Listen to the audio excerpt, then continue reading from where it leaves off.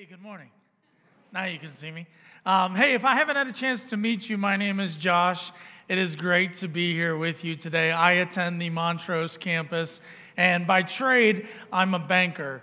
And I always like to put that out there, so if I say something wrong, please email me. My email is brettbixby@Bridgewater Church. I don't actually know what his email address is, but no, it is good to be here with you today.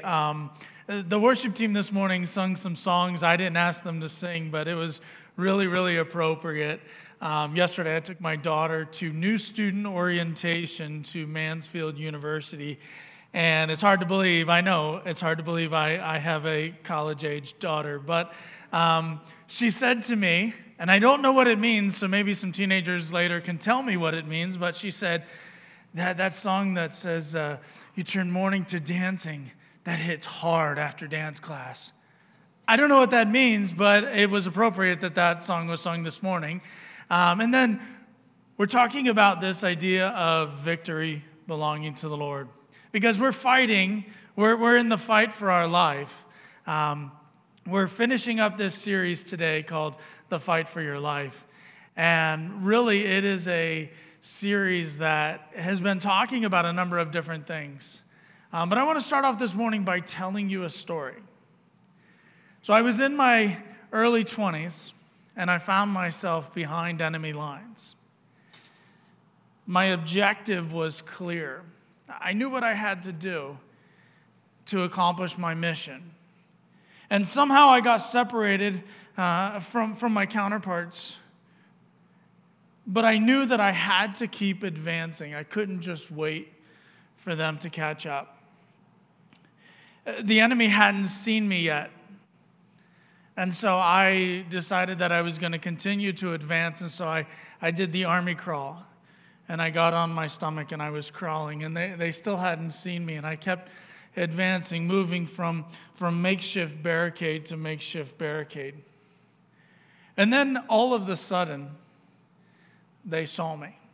And if you're like a Lord of the Rings nerd, it was like that scene where the eye like shines over on me and like everything began to focus on me.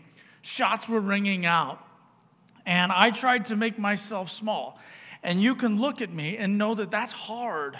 It's hard to make this small, but I tried to get as small as I possibly could. I could hear my heartbeat in my ears. I could feel the sweat just pouring from my body. It was beginning to be hard. It was getting hard to see. It was sweating and I was so hot.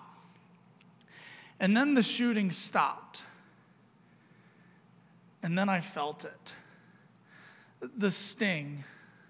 The burning sensation in my arm. And I looked down in my arm and I saw the blue paint. As I was now out of the game of paintball. Paintball is a game, and it's a fun game. Some of you have lived that scene out in real life, where it's not paint, but you're carrying a weapon that is designed for protection and defense and destruction. You're in a scene, some of you have lived that scene where you are literally in a fight for your life. You are facing an adversary, an enemy that is out there who has one purpose: to defeat you. I have never experienced that. I've never experienced being in a position where there is an enemy out there trying to take my life. We have experienced different types of enemies. For some, it's a visible enemy. And when we react to those enemies, our reactions are often very similar. But how do we react when we face an enemy that we can't see? Or an enemy that is, you might even say, invisible? Peter tells us in 1 Peter chapter 5 that we are to be alert, be sober-minded, or be clear in your thinking. Your enemy, the devil, he prowls around like a roaring lion looking for someone to devour. Peter is writing a letter to a church, and he tells this church, he says, keep an eye out because you're being stalked by an enemy.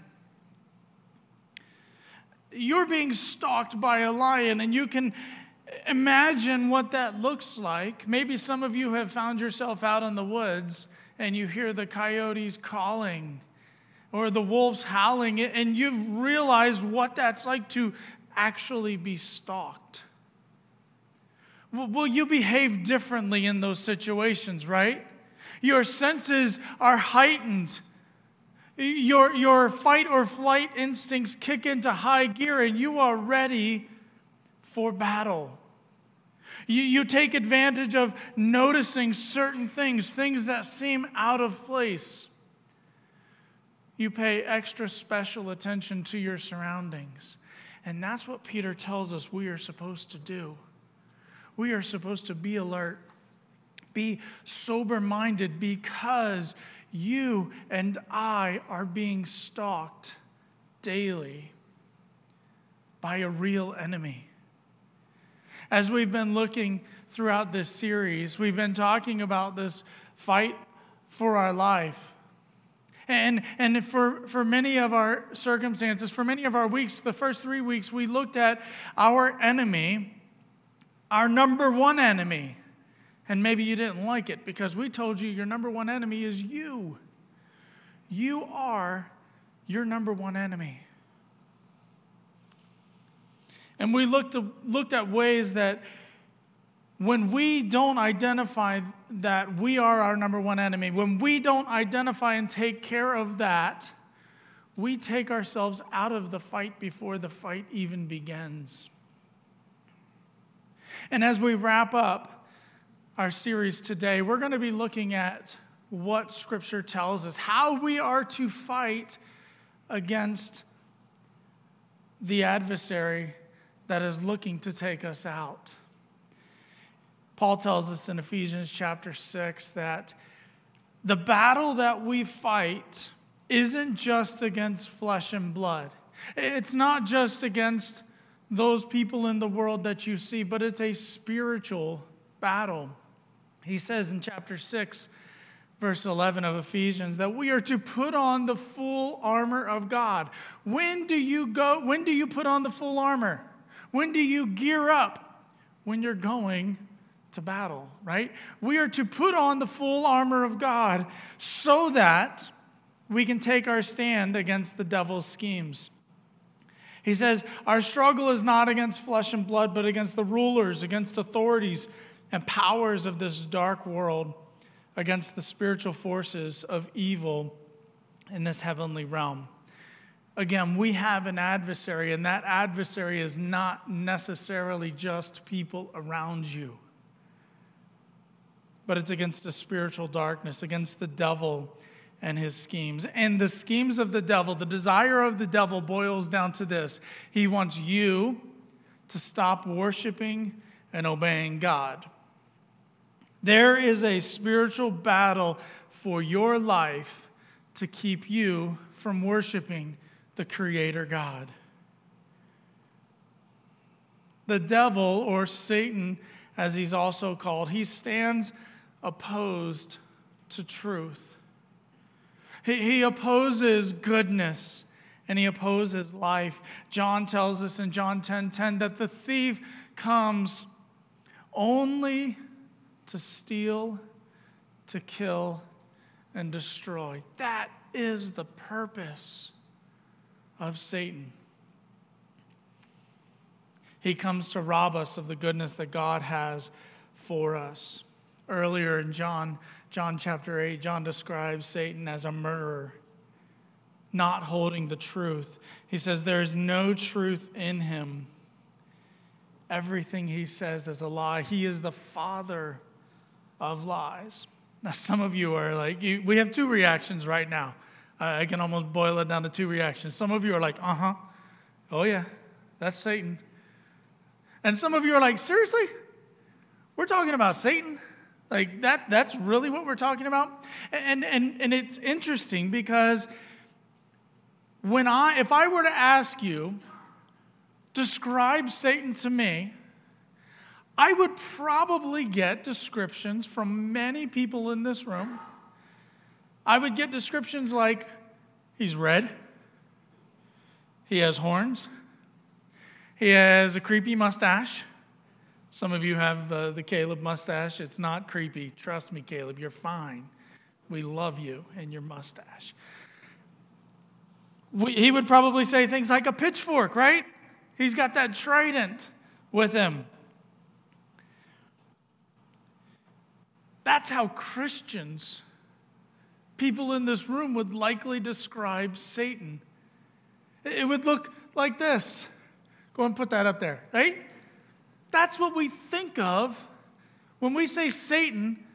Likely, that's what comes to your mind. Go ahead and leave that up there for a couple seconds. If I were to ask non-Christians, people not in this room, describe Satan to me, first, they would probably say, not real, right? Made up. Or I would get very similar descriptions. So we have Christians and non-Christians describing Satan in the same way. A Christian college professor asked his students, he said, how many of you believe in God? And thankfully, every person raised their hand, right? That's good. And then he said, how many of you believe in Satan? Very few people raised their hands. And one student said this. He said, how can any intelligent person believe in the devil in this day and age? The devil belongs to superstition along with ghosts, goblins, and things that go bump in the night. The mindset of a Christian college student is that the devil is made up. The devil is like a ghost or a goblin.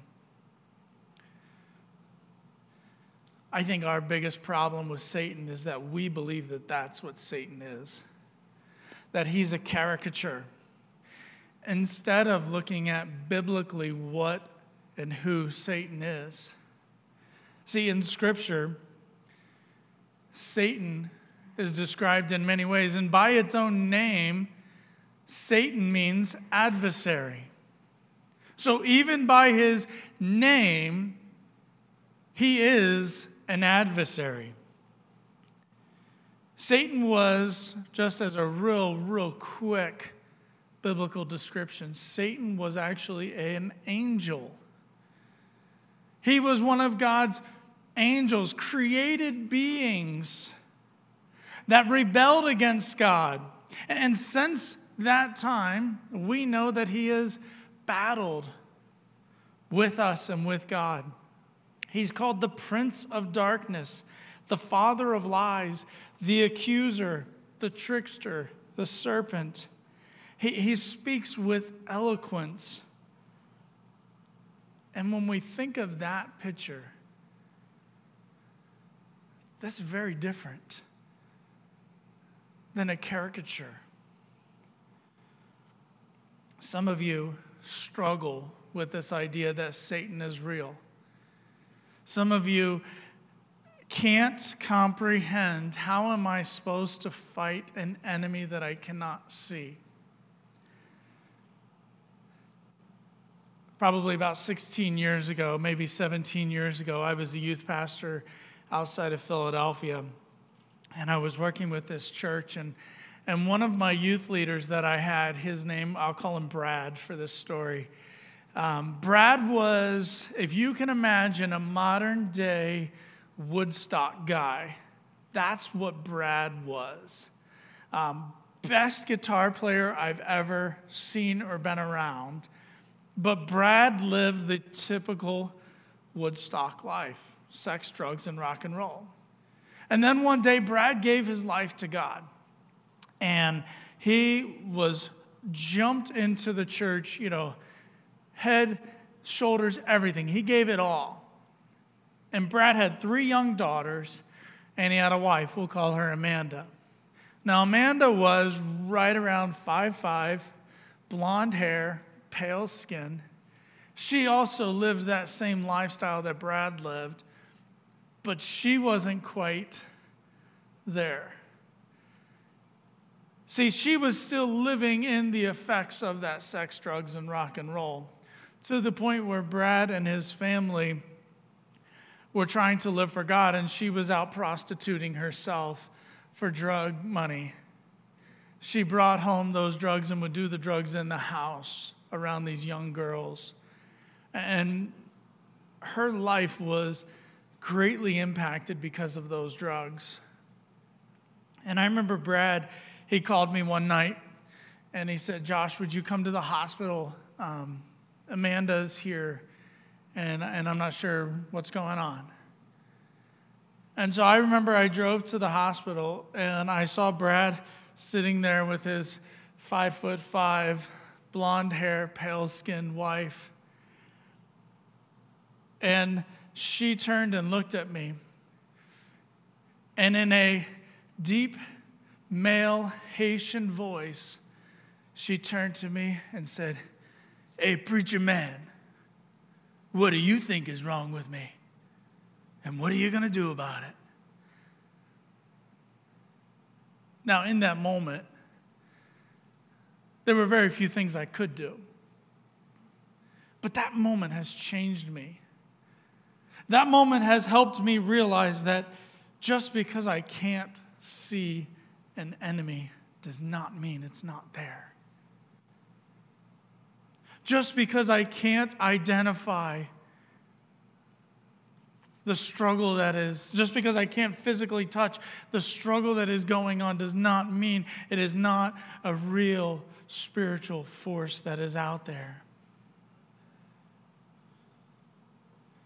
Throughout Scripture, the Bible gives us ways to fight against the schemes of the devil.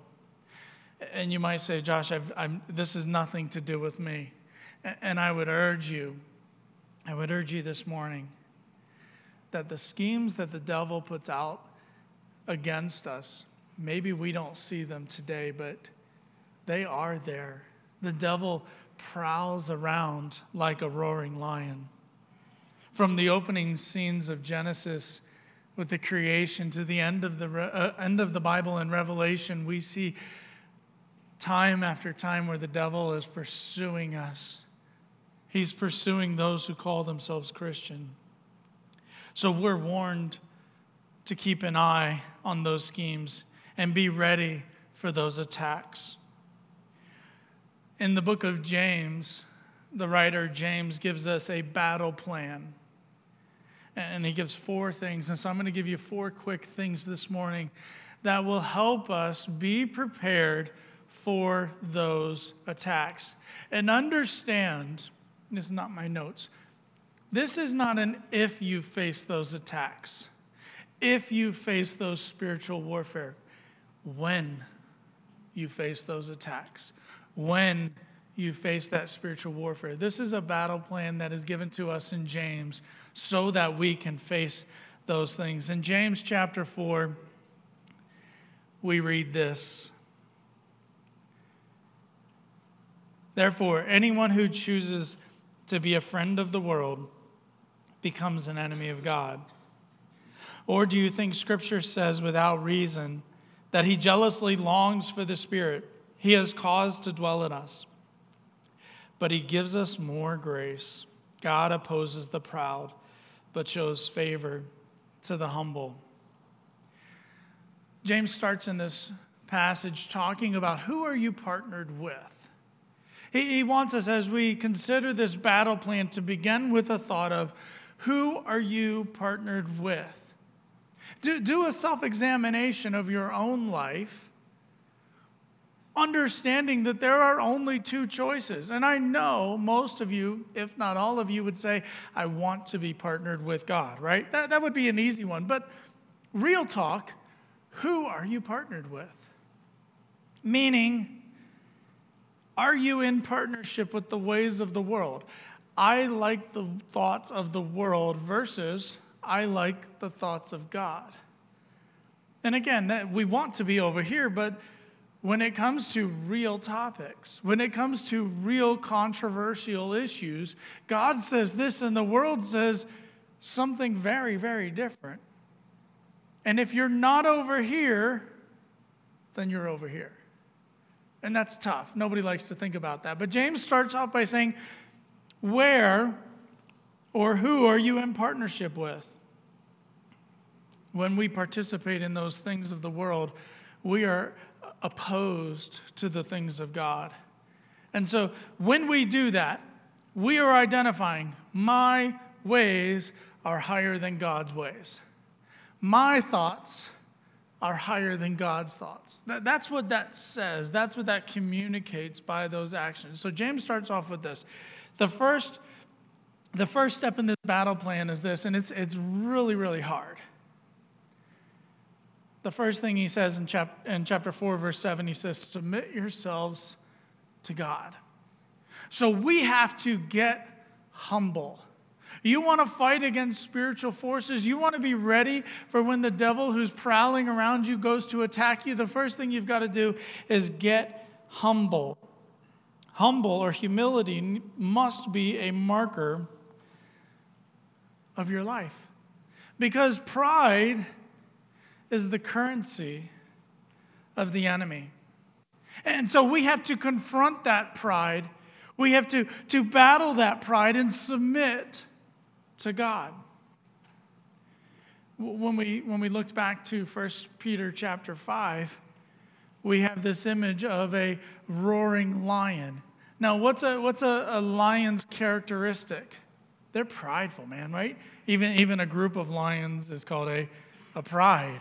You have this proud demeanor that a lion carries. And that stands in direct opposition to who we are supposed to be. We are supposed to approach God with humility.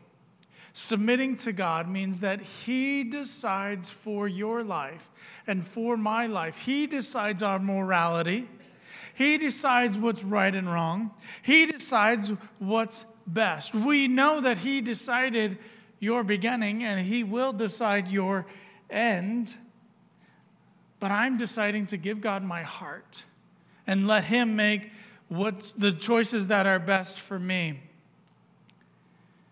If you say, no, I decide those things, I decide what's best for me, then God doesn't have your heart. That's your pride speaking.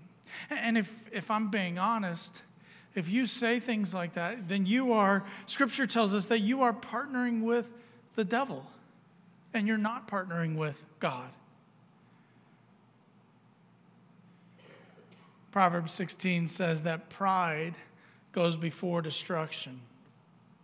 One of the greatest defenses that we have against the enemy is to stay humble, not thinking of ourselves more than we ought to.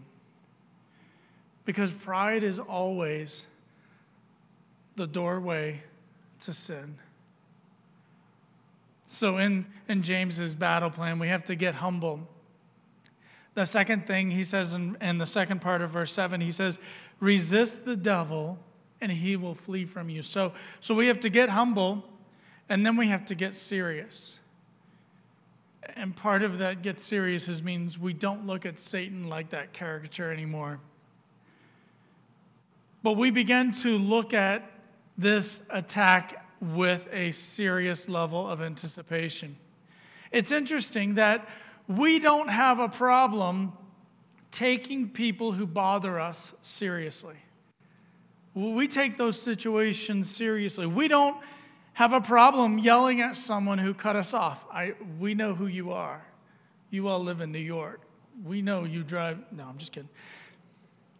We don't have a problem handling a situation with seriousness, someone who's coming to hurt us or attack us or affect our kids, right, mama bears? Right? There's no doubt that you're going to handle that seriously. but yet we don't fight with the same veracity against someone or something that's trying to spiritually rob us or physically harm us. So if we're going to get serious, we've got to approach it in 3 areas. The first is we've got to resist the devil. Understand that Satan is trying to lead you somewhere. And by resisting the devil, you're doing exactly what it sounds like. You are going to refuse to go there.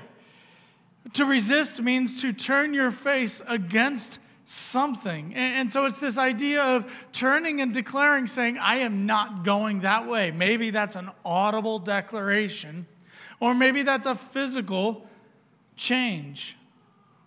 Saying to Satan, I am not on your team.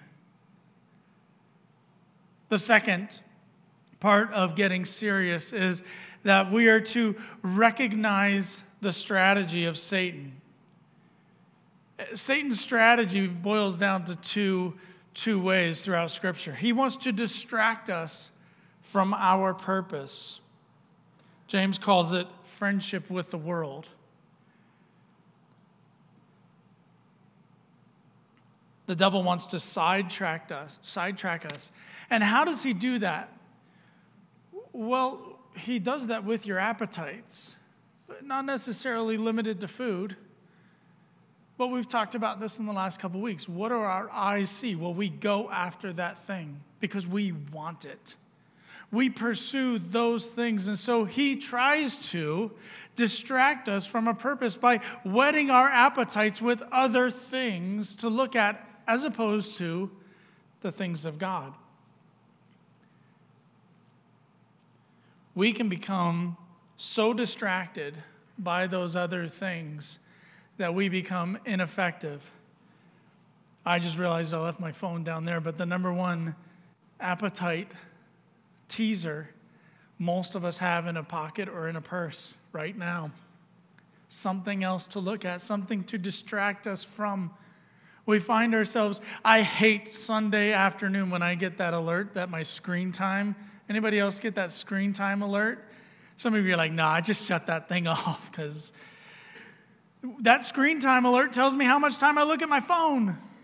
How much time am I being distracted? That's Satan's number one strategy, is to distract us from a purpose.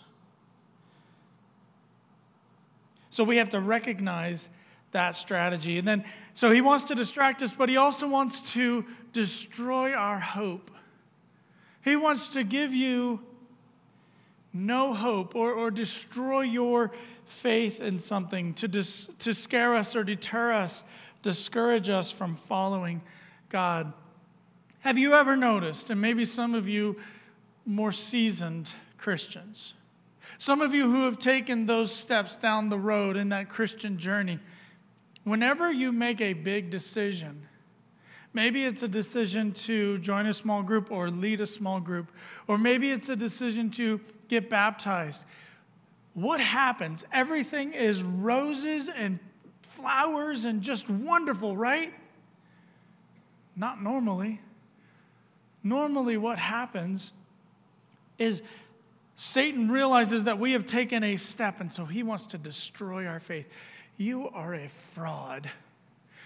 You stood up here, or wherever the baptistry goes, and you let them put you underwater, and you are a fake. They don't even know what you did. We were talking before the service about how after a talk like this, I'm just telling you, there is going to be satanic attacks. And that's scary because he wants to destroy our hope and our faith. The third thing that Satan wants to do as we begin to look at getting serious is, and how we combat that, is we need to realize that he's a loser. And that's fun to say. Satan's a loser, right? when you feel temptation from the enemy, James says, resist the devil and he will flee. Remind him and yourself. Christ has already defeated him.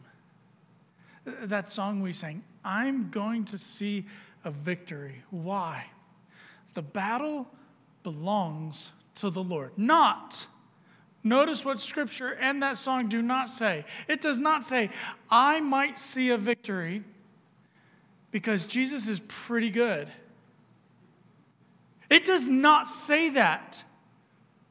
How can we declare that we are going to see a victory? How can we declare that Satan has already lost?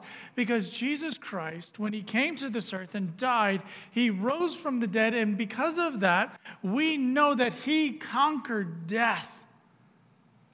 He already overcame that. Paul says in Corinthians, "O death, where is your sting?" It's gone. Because Jesus Christ has already conquered death. I love the concept or the mindset that we don't fight for victory. When you are in a competition or when you're on a sports team, you're trying to win. The outcome has not been established yet, and so you're trying your best. Understand, we do not fight for victory. We fight from victory. We have already won. It just hasn't played out yet. But we've already won. So we get serious by remembering that he's a loser. James continues with the strategy in verse 8. Come near to God and he will come near to you. Wash your hands, you sinners, and purify your hearts, you double-minded. Grieve, mourn, and wail. Change your laughter to mourning and your joy to gloom. The third step, we need to get humble. We need to get serious. And the third step is we need to get holy. James understands that we have sinned, right? Let's do a little honesty check here. How many of you have sinned? Cool. My hand was up first, so cool. Okay. So we have sinned.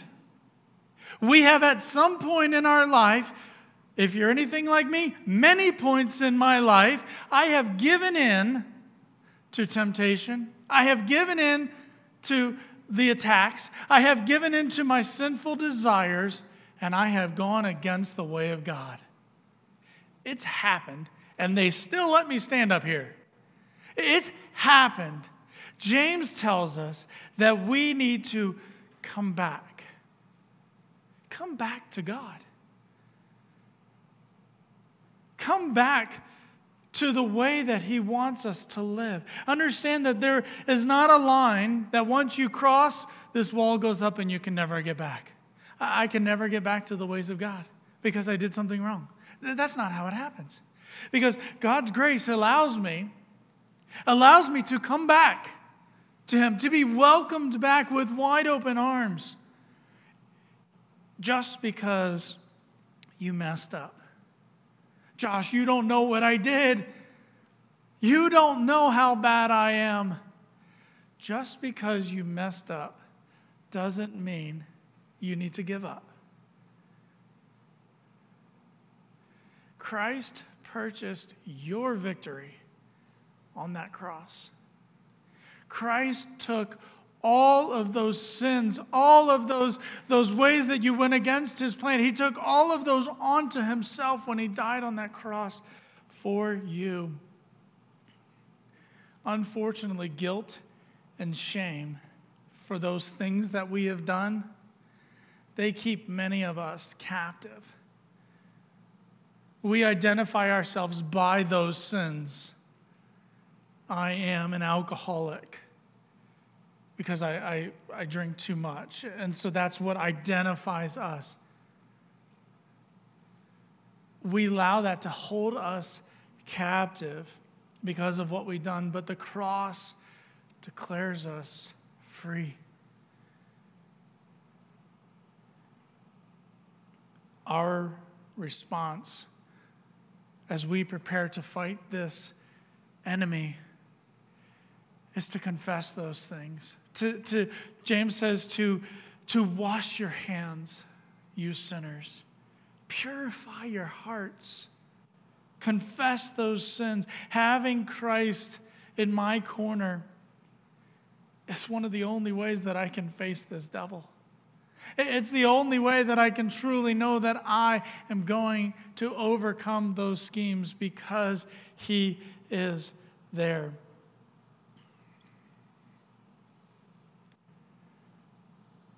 And so that leads us to our last strategy. In verse 10, James says, humble yourselves before the Lord, and he will lift you up. If you get humble, if you get serious, if you get holy, that's going to allow you to gain freedom. And freedom is awesome. James ends by saying these things, that when we humble ourselves before God, that will lead us to repentance and submission to his ways, allowing him to protect us. James says that he will lift us up. We will be free from the attacks of the enemy, free from the entanglement of sin.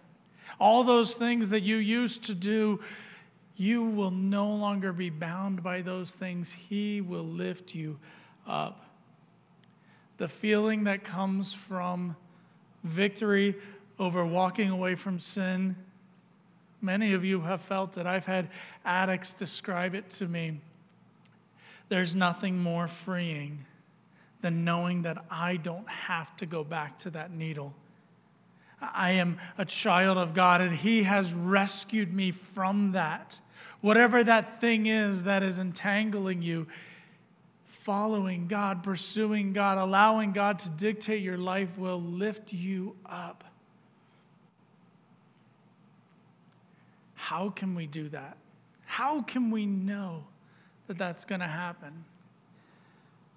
John says in 1 John chapter 4, you, dear children, are from God and have overcome them, those things, those evils, those sins, those things that entangle you and ensnare you. You have overcome them because the one who is in you is greater than the one who is in the world.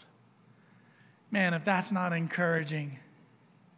The one that is in me is so much greater than anything that Satan can throw at me. As we wrap up this morning, if you're here and you're like, wow, I picked a doozy of a Sunday to come and check out Bridgewater, hey, we're glad you're here. We have real talk here. We talk about real things that Scripture tells us. If the whole Scripture thing, the Bible thing, God, Satan, if all that's a little bit foreign to you, this morning as you leave, you don't have to talk to somebody, you don't have to grab me. On the way out, as you exit on the left-hand side, there's a welcome center. There'll be some people back there. They would love to talk with you. If nothing else, they'll hand you a Bible. They'll direct you to take your phone and download the YouVersion app. I would encourage you, if all this is new to you, on your YouVersion app or in your Bible, look up John. Start reading. Start in John and just read. Read until it makes sense. That's what I always say. Read until it makes sense. Because if you start, it will make sense. If you're here and this idea of a relationship with God is foreign, we would absolutely love to talk with you about what that means. Because that is truly the only way to overcome the things that are attacking us, the things that are fighting against us. Now, I want to especially invite you back next week. Next week, we're going to start a series that is extremely practical. We're going to be talking about relationship goals, looking at goals that you should have for every type of relationship that you face, talking friendships, marriage, parenting, dealing with your coworkers. I'm preaching that one in Montrose. I'm excited about it. They bring the banker to talk about dealing with your boss. So, we're going to be looking at these relationship goals. We have goals for everything, right? Why not have goals for your relationships? I'm really glad to have had the chance this morning to talk with you. Would you close with me in prayer? And as the band comes up this morning, God, we thank you. We thank you for your love. We thank you that you are greater than anything in the world. God, you are more powerful. You have overcome. God, thank you for sending your son Jesus to this earth to die on our behalf. God, he paid a price that he did not owe.